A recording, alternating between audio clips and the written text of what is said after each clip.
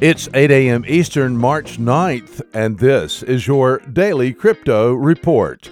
Bitcoin up 1% at $3,963. Ethereum up 1% at $139, and XRP up 1% at 32 cents. These are your leaders by market cap. Top gainers in the last 24 hours, Kyber Network up 49%.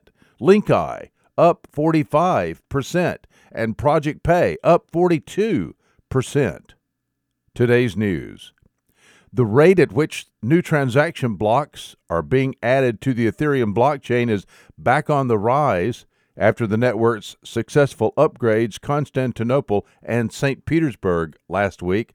According to blockchain analytics site Etherscan, the daily block count increased more than 1,500 blocks within a 24-hour period after the upgrades implemented at the hard forks were accepted onto the main network.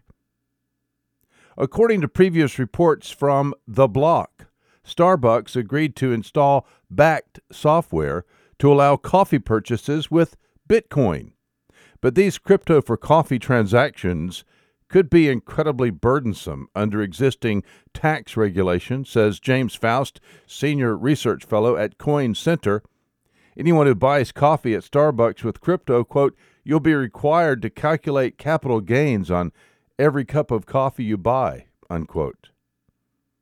In a speech to the 4th Annual D.C. Blockchain Summit, the United States Undersecretary of State for Economic Growth, Energy, and the Environment said the Trump administration was watching how other countries approach blockchain regulation.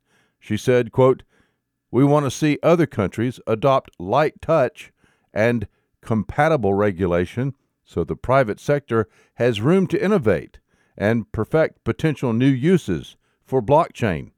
As the government, sometimes the best thing we can do to help is to stay out of the way, unquote.